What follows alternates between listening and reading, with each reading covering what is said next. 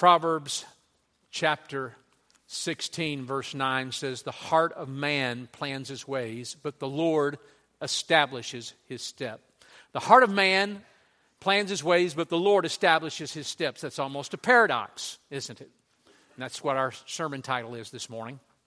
The providence, the plans, the paradox. Providence of God, the plans of God and our plans, and the paradoxes that we have here in life.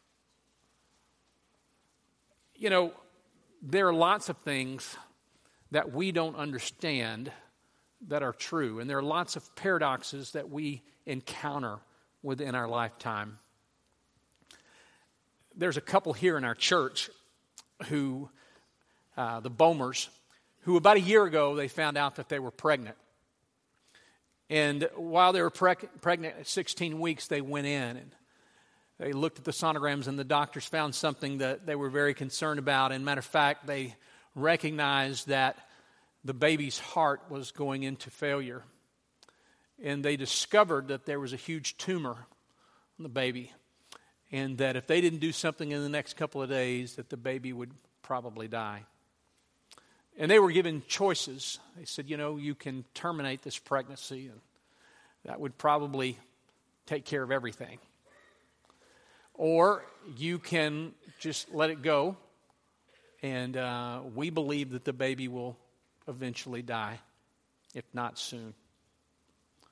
Or there's a surgery that you could try that's almost never been done, which would consist of, at 16 weeks old, this baby at 16 weeks, removing the baby from the womb, doing surgery, removing the tumor, and then placing it back in, and then we're going to pray that that works. Now, this has hardly ever been done. This is a very, very rare surgery. It doesn't always work. And matter of fact, at this young, there may be some real complications. So you're going to have to decide what to do.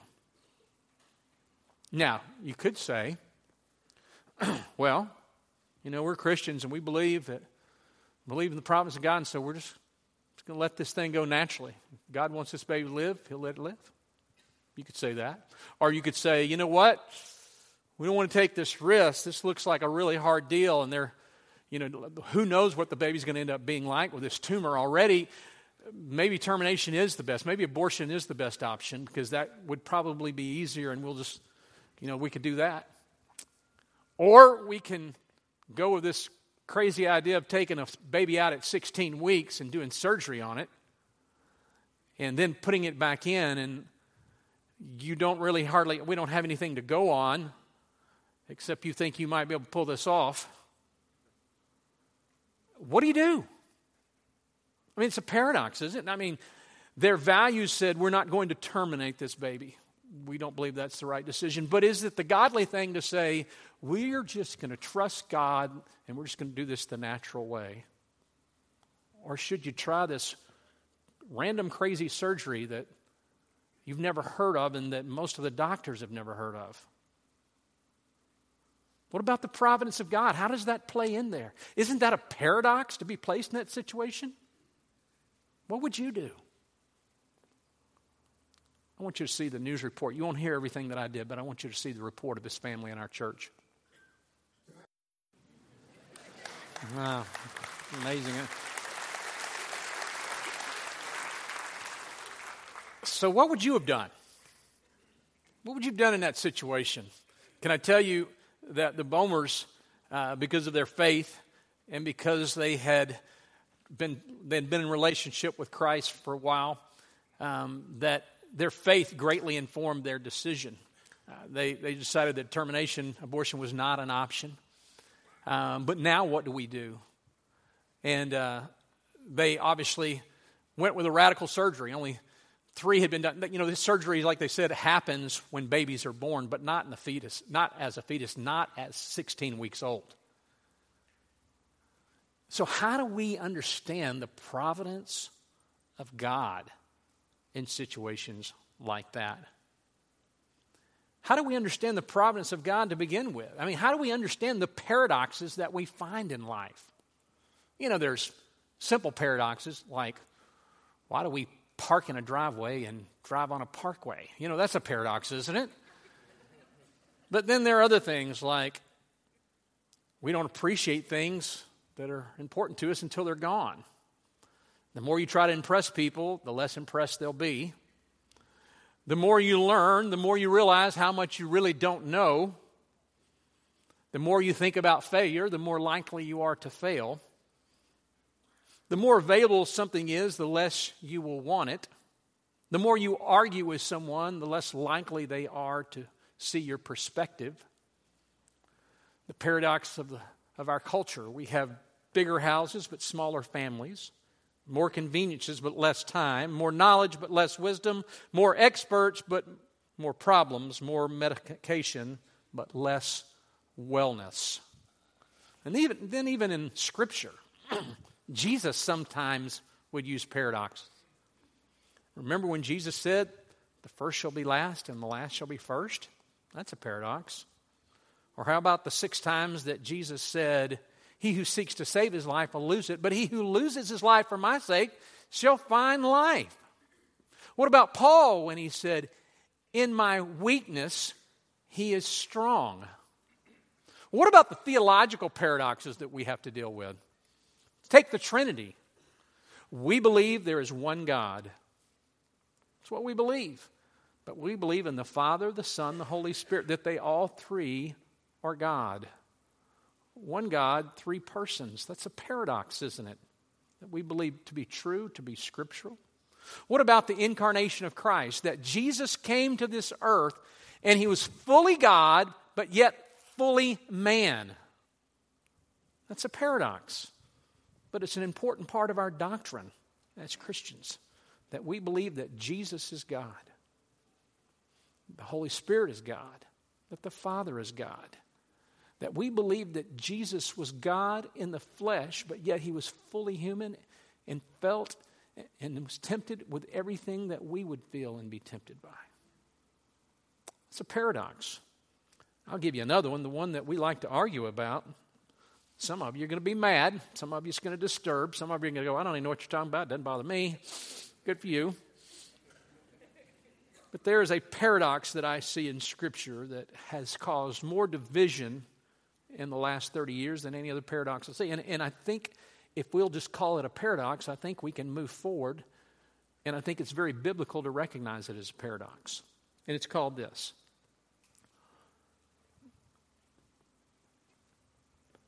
Predestination, or the determined will of God versus freedom.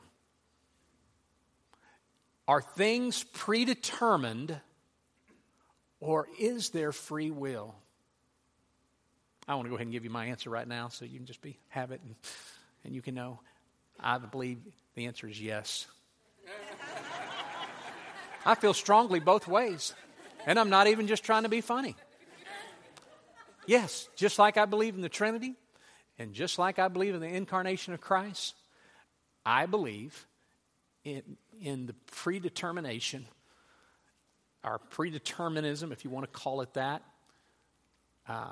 I studied, matter of fact, when I went to seminary, I did not believe the term Calvinism, which it's interesting that we use that term because there are a couple things that Calvin believed that's now in modern Calvinism that Calvin didn't even ascribe to, but that's a whole other story. But I came into seminary and I did not believe that was true at all. Definitely believed in free choice. Arminianism, I wasn't really an Arminianist. I don't really know anybody that actually is. I know there's people out there, but I've never really actually met someone who says, I'm an Arminian. Well, I actually did, but he was actually from Armenia. But anyway, that's a whole other story. Or Calvinism. Well, after studying with Tommy Nelson for 5 years, I became a Calvinist. Tommy Nelson's pastor, Denton Bible, terrific Bible teacher. But even Tommy would say, there's parts of this I struggle with and that I don't have a good answer for. And so where am I today? Today I believe that it's a paradox, and I believe both to be true. And so I want us to look at a few things. I want to look at a few things because as we look at these, it's easy for us to fall onto one side or the other extreme and discount responsibility that God has given us. The Bible certainly teaches us that we have a responsibility to plan and to live accordingly.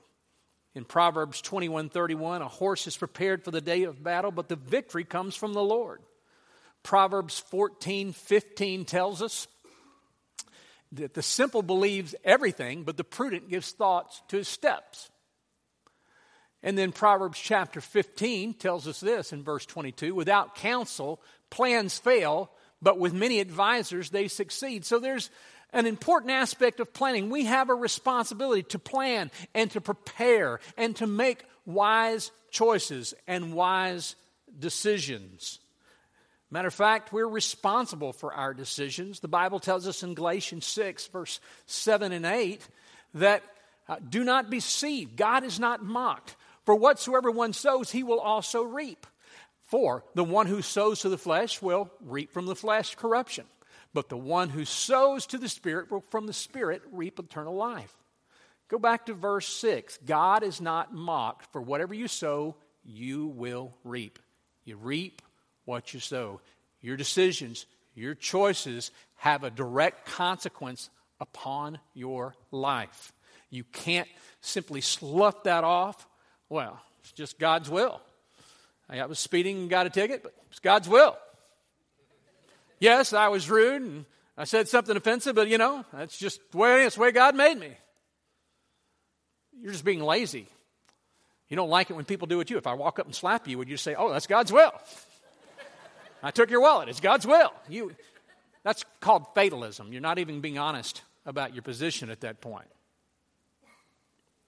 But yet the Bible also teaches us in Ephesians chapter 1, verse 9 through 10, making known to us the mystery of his will according to the purpose which set forth in Christ as a plan for fullness of time to unite things in him, things in heaven and things above. In Acts 17, 26 and 27, and he made from one man every nation of mankind to live on the face of the earth, having determined, there's that word, having determined the allotted periods and the boundaries. So we see there are some things that are determined, and we see that there are boundaries of their dwelling place, that they should seek God in the hope that they might feel their way toward him and find him, yet he is actually not far from each one of us. We could go to Romans 8, 28, 29, and 30, which talks about being predestined.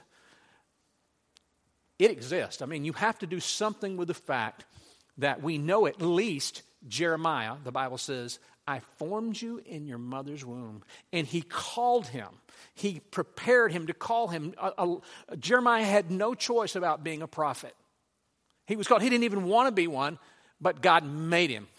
He created him that way, called him, and made him. Call it force if you want to a degree. John the Baptist. He was to be the pre-runner to Jesus Christ. And it was prophesied and defined and determined in the womb of his mother. Paul, it doesn't look like he had a whole lot of choice. God blinds him, strikes him blind on the road to Damascus. It's not that election doesn't happen. It's what part do we play in our responsibility? And I think there's a lot, according to Scripture. There's a lot of responsibility. You don't have to be one or the other, because Scripture, in my opinion, and let me just say, I know some of you are going to be very aggravated. You're going to send me notes and emails, and God bless you. Try to say something nice in there too.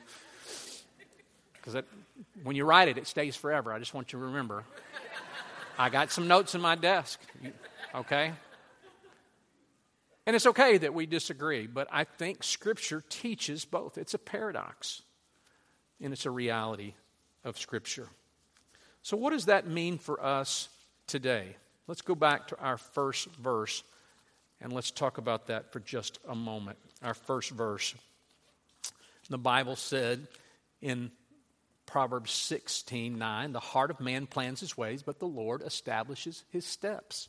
Now what's interesting, I was talking to a friend of mine, and we were talking about another passage in Proverbs. He said, remember that often when they translate from Hebrew, that a lot of times they'll reorder the passage. He said, so you might want to check that out. So I was checking out another verse in the context of the sermon. It wasn't even this one. And I went and I looked at the interlinear, not because I'm not a Hebrew expert, but I use a tool. And I use my interlinear Greek and Hebrew tool on my software. And sure enough, I find out that how it originally reads is, the Lord establishes the steps, but man plans his ways. The Lord establishes the steps. So it starts off first. God establishes our steps. Now, let's go also to the first verse. Matter of fact, if you have your Bible, go to Proverbs chapter 16, beginning with verse 1. Same thing happens right here in Proverbs 16:1. The verse on the front end says, the plans of the heart belong to man, but the answer of the tongue is from the Lord. The way it reads in the Hebrew is, the answer of the tongue is from the Lord, the plans of the heart belong to man. That's how it was originally written. And so what do we see here? The Lord has the final word. You make plans. You make decisions. You make preparations. But the Lord has the final say. You're responsible. You take full responsibility for what you do with your life, for what God has given you. And you can make plans and preparation, and you should, but in the final analysis, it will be God, His will, and His will alone.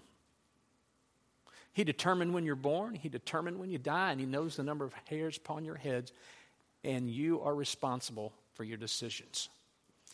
Now, let's look at a few terms that I think are important for us to know, a few terminologies that I think are important for us to understand. The first one is called fatalism. Fatalism is the belief that we are powerless to do anything other than what we actually do. So when people say, sometimes people will wrongly use this position to say, I just believe in the sovereignty of God. It's all taken care of. It doesn't matter what I do. I didn't have any choice whether I had Honey Nut Cheerios or regular Cheerios this morning. It was all determined. Okay? That's fatalism. You're believing in fate.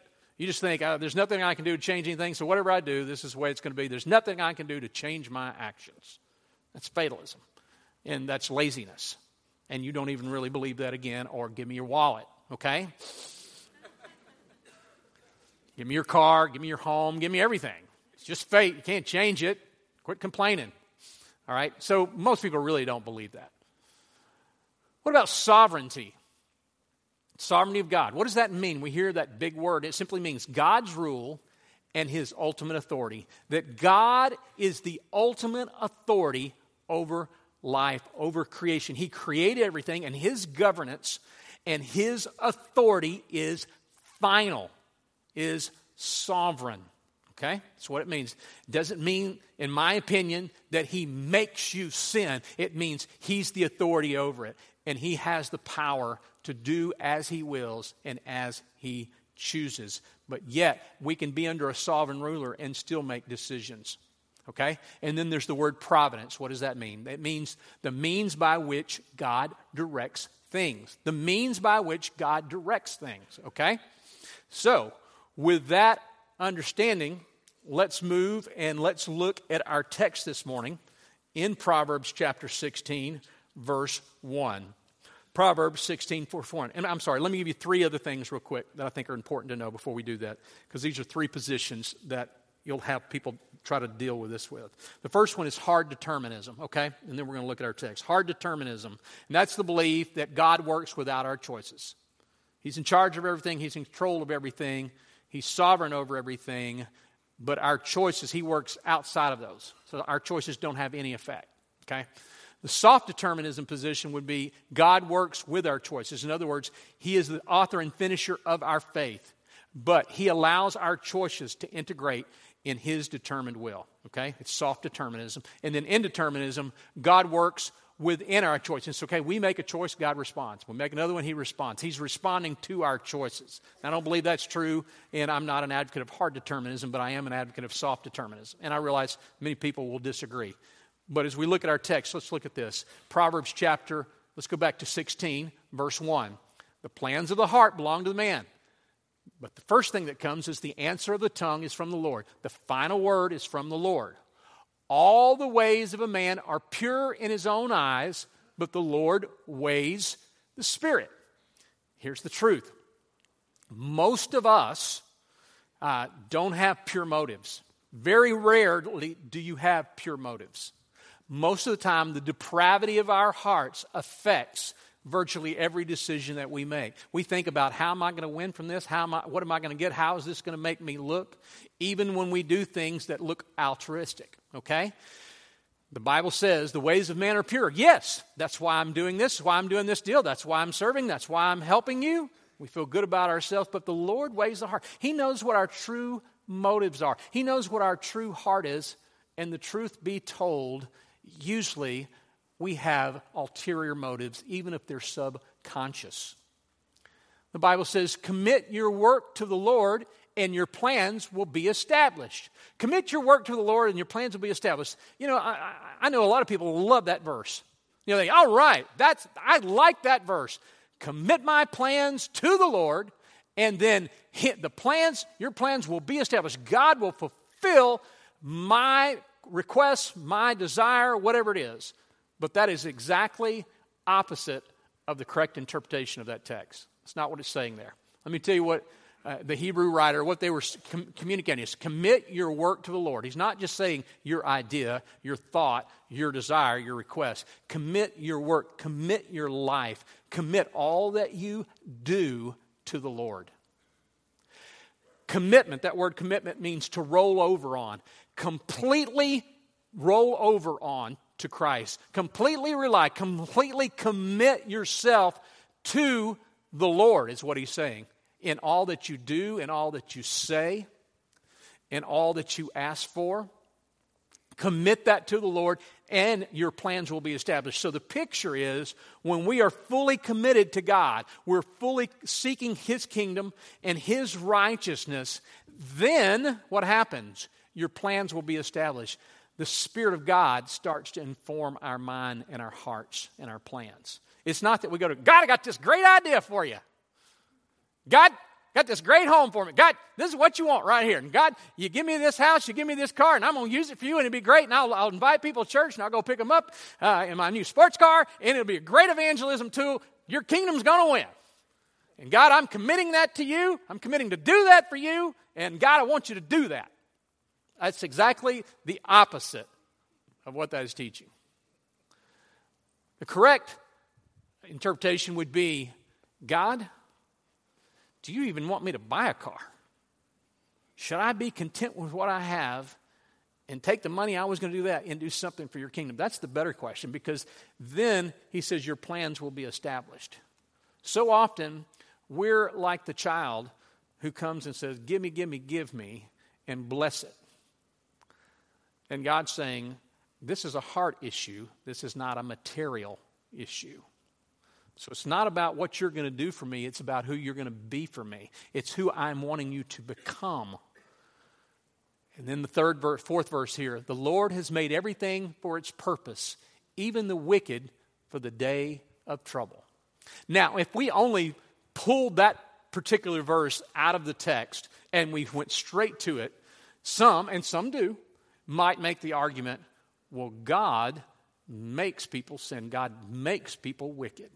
But we know from the other scripture that we've already read that that's not the case. We're responsible for our sin. The wicked are responsible for their choices. You are responsible. You do choose, and you are responsible for it. God is not forcing you. My interpretation, you're free to disagree, but I really think you're wrong. God does not ever make you sin. God does not force you to sin. He had no choice. I know he committed adultery. He had no choice. Yes, you do. I don't think God made David. And we can get into a whole pile of worms, I understand. I'm telling you what I believe. I believe there's a paradox, but here's the beauty of the sovereign God, of the God of providence, that he can take our sin that he does not desire and that he can work and weave it in for his glory. It does not thwart his plans. It does not stop his plans. He is greater than all of our sin. He is greater than all of our mistakes, and that he can work in spite of us. That's the glorious, sovereign, providential God of the universe that we serve. That's what's so exciting. And it may not always make sense in our little pea-sized brains, but it's true. It's the sovereign, providential God of the universe whom hopefully you serve and call Jesus Christ your Lord and your Savior. So, from this text, we see that God's plans sometimes overrule our plans. Often our plans need correction.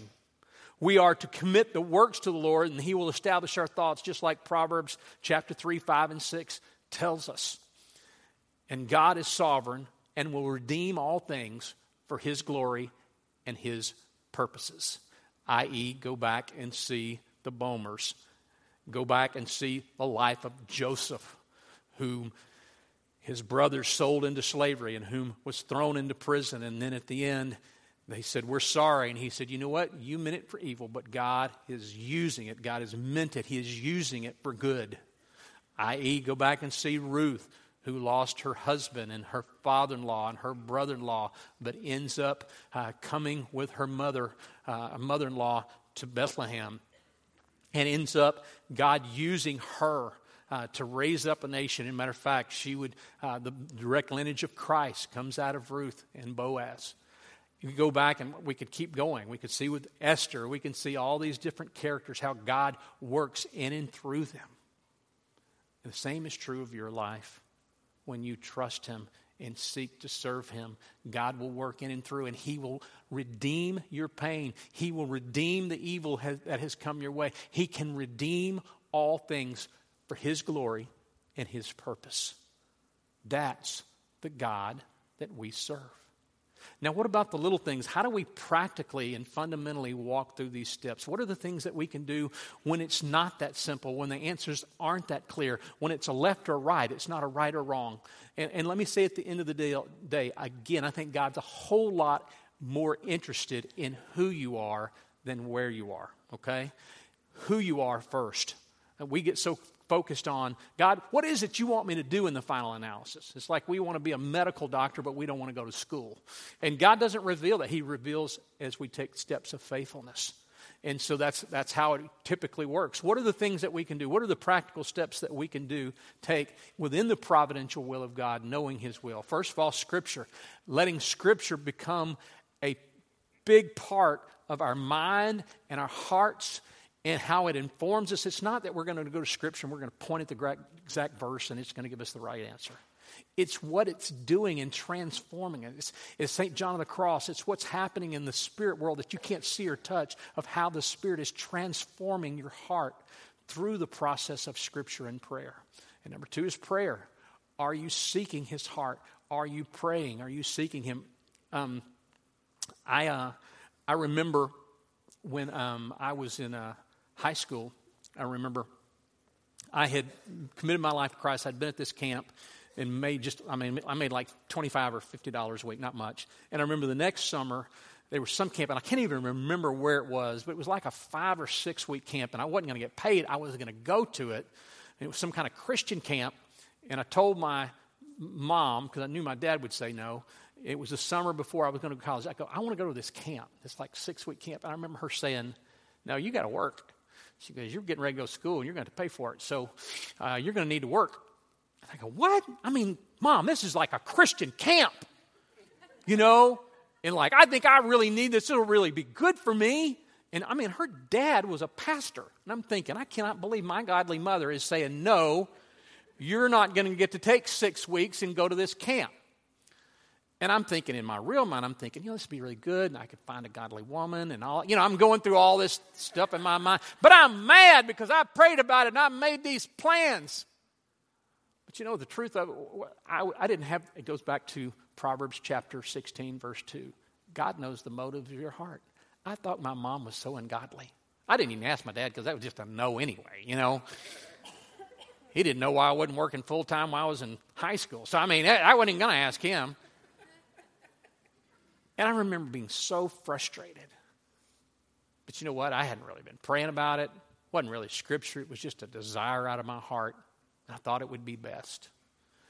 But we really take Scripture serious. We really begin to pray and ask for counsel, godly counsel, where we haven't already decided what it is that we're going to do because we want to do it.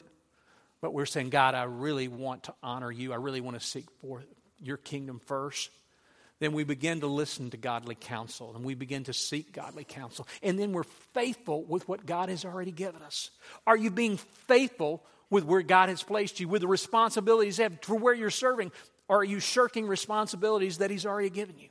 I find that God usually will open the next door when I'm faithful with the first one. We just want to skip it. We want to go from senior year in high school to senior year in medical school. You know what I mean? We just want to skip that whole process and just get right there so we can start doing the stuff and be known and feel happy and excited and working for the Lord, but don't make me go to school. I'm really not interested in working this summer. But that's what God usually wants. And here's the truth. You're letting the Word of God come in your mind. You're praying and seeking His heart. You're receiving godly counsel. You're being faithful with what God has given you. And if the opportunity is there, make a decision. Just make a decision. You go, well, what if I don't feel peaceful? Can I tell you a story? And most of you know this, but I'll have guys all the time that I meet with church planners who go, they're thinking about planning a church. Go, how did you get the peace? How did you know it was the right thing to do? How did you get the peace? And I go, I didn't have like this. Don't get me wrong. I had an oughtness to it, but it wasn't like I would go, oh man, this is perfect. This is so awesome. I mean, I have no doubts in my life. Honey, here's what we're going to do. We're going to leave our job and you're going to leave yours. We're going to move over here without one.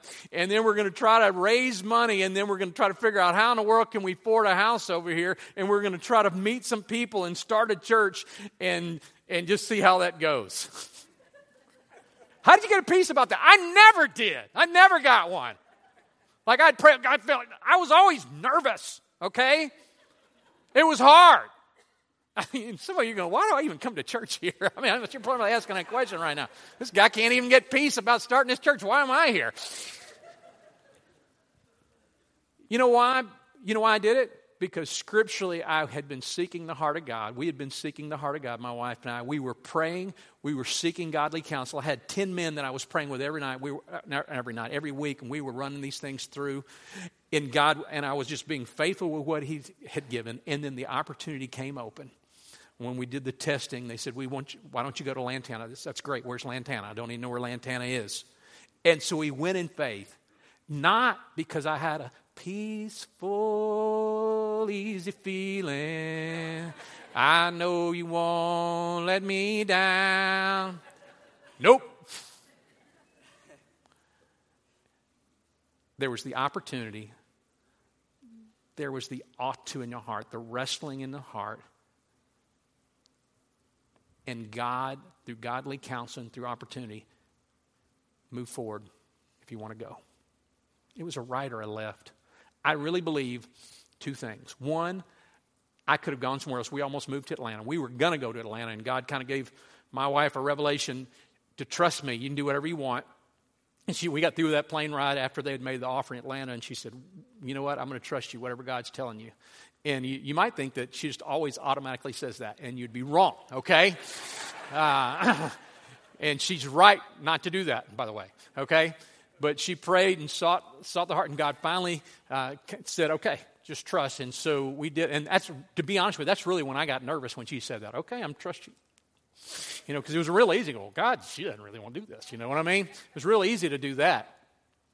But when I came to that point, all right, let's go do it. I mean, I was in constant consternation. And when doors would seemingly close, I said, God, I don't know if this is going to work. And I'm going to pray, and I'm going to move forward. I'll be faithful. And He would open them up. But here's what I believe. I believe this. I believe if I'd gone to Atlanta, that would have been okay. I don't think I would have been totally out of God's will. Do I think it probably would have been the best? No. But do I think I would have ruined my life? No. I'll tell you something else. We could have done this, and there were a couple guys that did this with me who were sharp guys, and their churches don't exist today. We could have done this, and we could have failed. And you know what I think? I think it had still been God's will. We have in our American mentality, it's only God's will if everything works out and everybody's smiling and you get rich. Sometimes that might be the opposite God's will. God wants you to be faithful with what He's put before you. And once you make that decision, and once He opens those doors, you've got godly counsel. You know this is according to His riches and glory. This is to His kingdom. Even though you don't have a simple peace where you feel good all the time and you wake up with this big certainty and confidence. I know for that, without a doubt, beyond fact. You know when I finally knew for a fact this was right? You know what day I found out? This will disturb the heck out of you. You know when I finally knew this was right? Was the day that God gave us this property. That was the day I knew. You know how many years we'd been going at that point? 4. That's when I finally knew I have no doubt in my mind. It took me 4 years. Now I know I'm a slow learner. I'm sure some of you could have gotten there in 4 months. But that's when I knew beyond the shadow of a doubt. That's how I knew. But that was a lot of years before that period of time. Okay? God's more concerned about who you are. Are you being faithful with what He has before you? Than this exact plan that you feel like you have to know all about before you get there. The providence of God will work in and through as we faithfully trust Him. And He has determined some things. There are some things that are determined in your life, but you're not going to know what those determined things are till the end. But you are responsible for your choices. What about you this morning? Have you chosen the most important choice? To know Him as your Savior?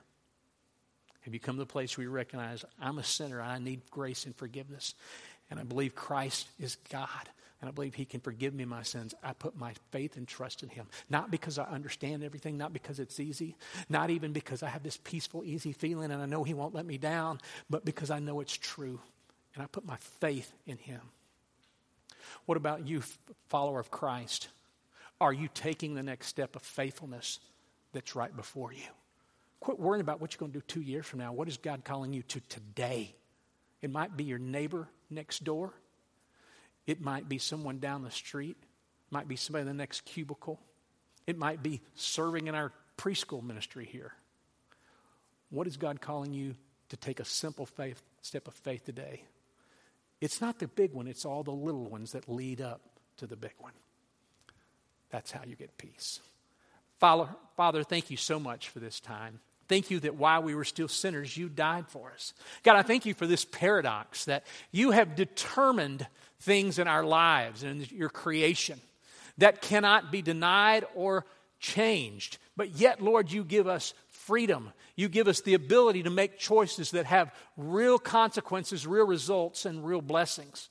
And Lord, within those, God, we celebrate that we serve a God that's bigger than anything we could understand, anything that we could put in a box, or any paradox that we could ever articulate.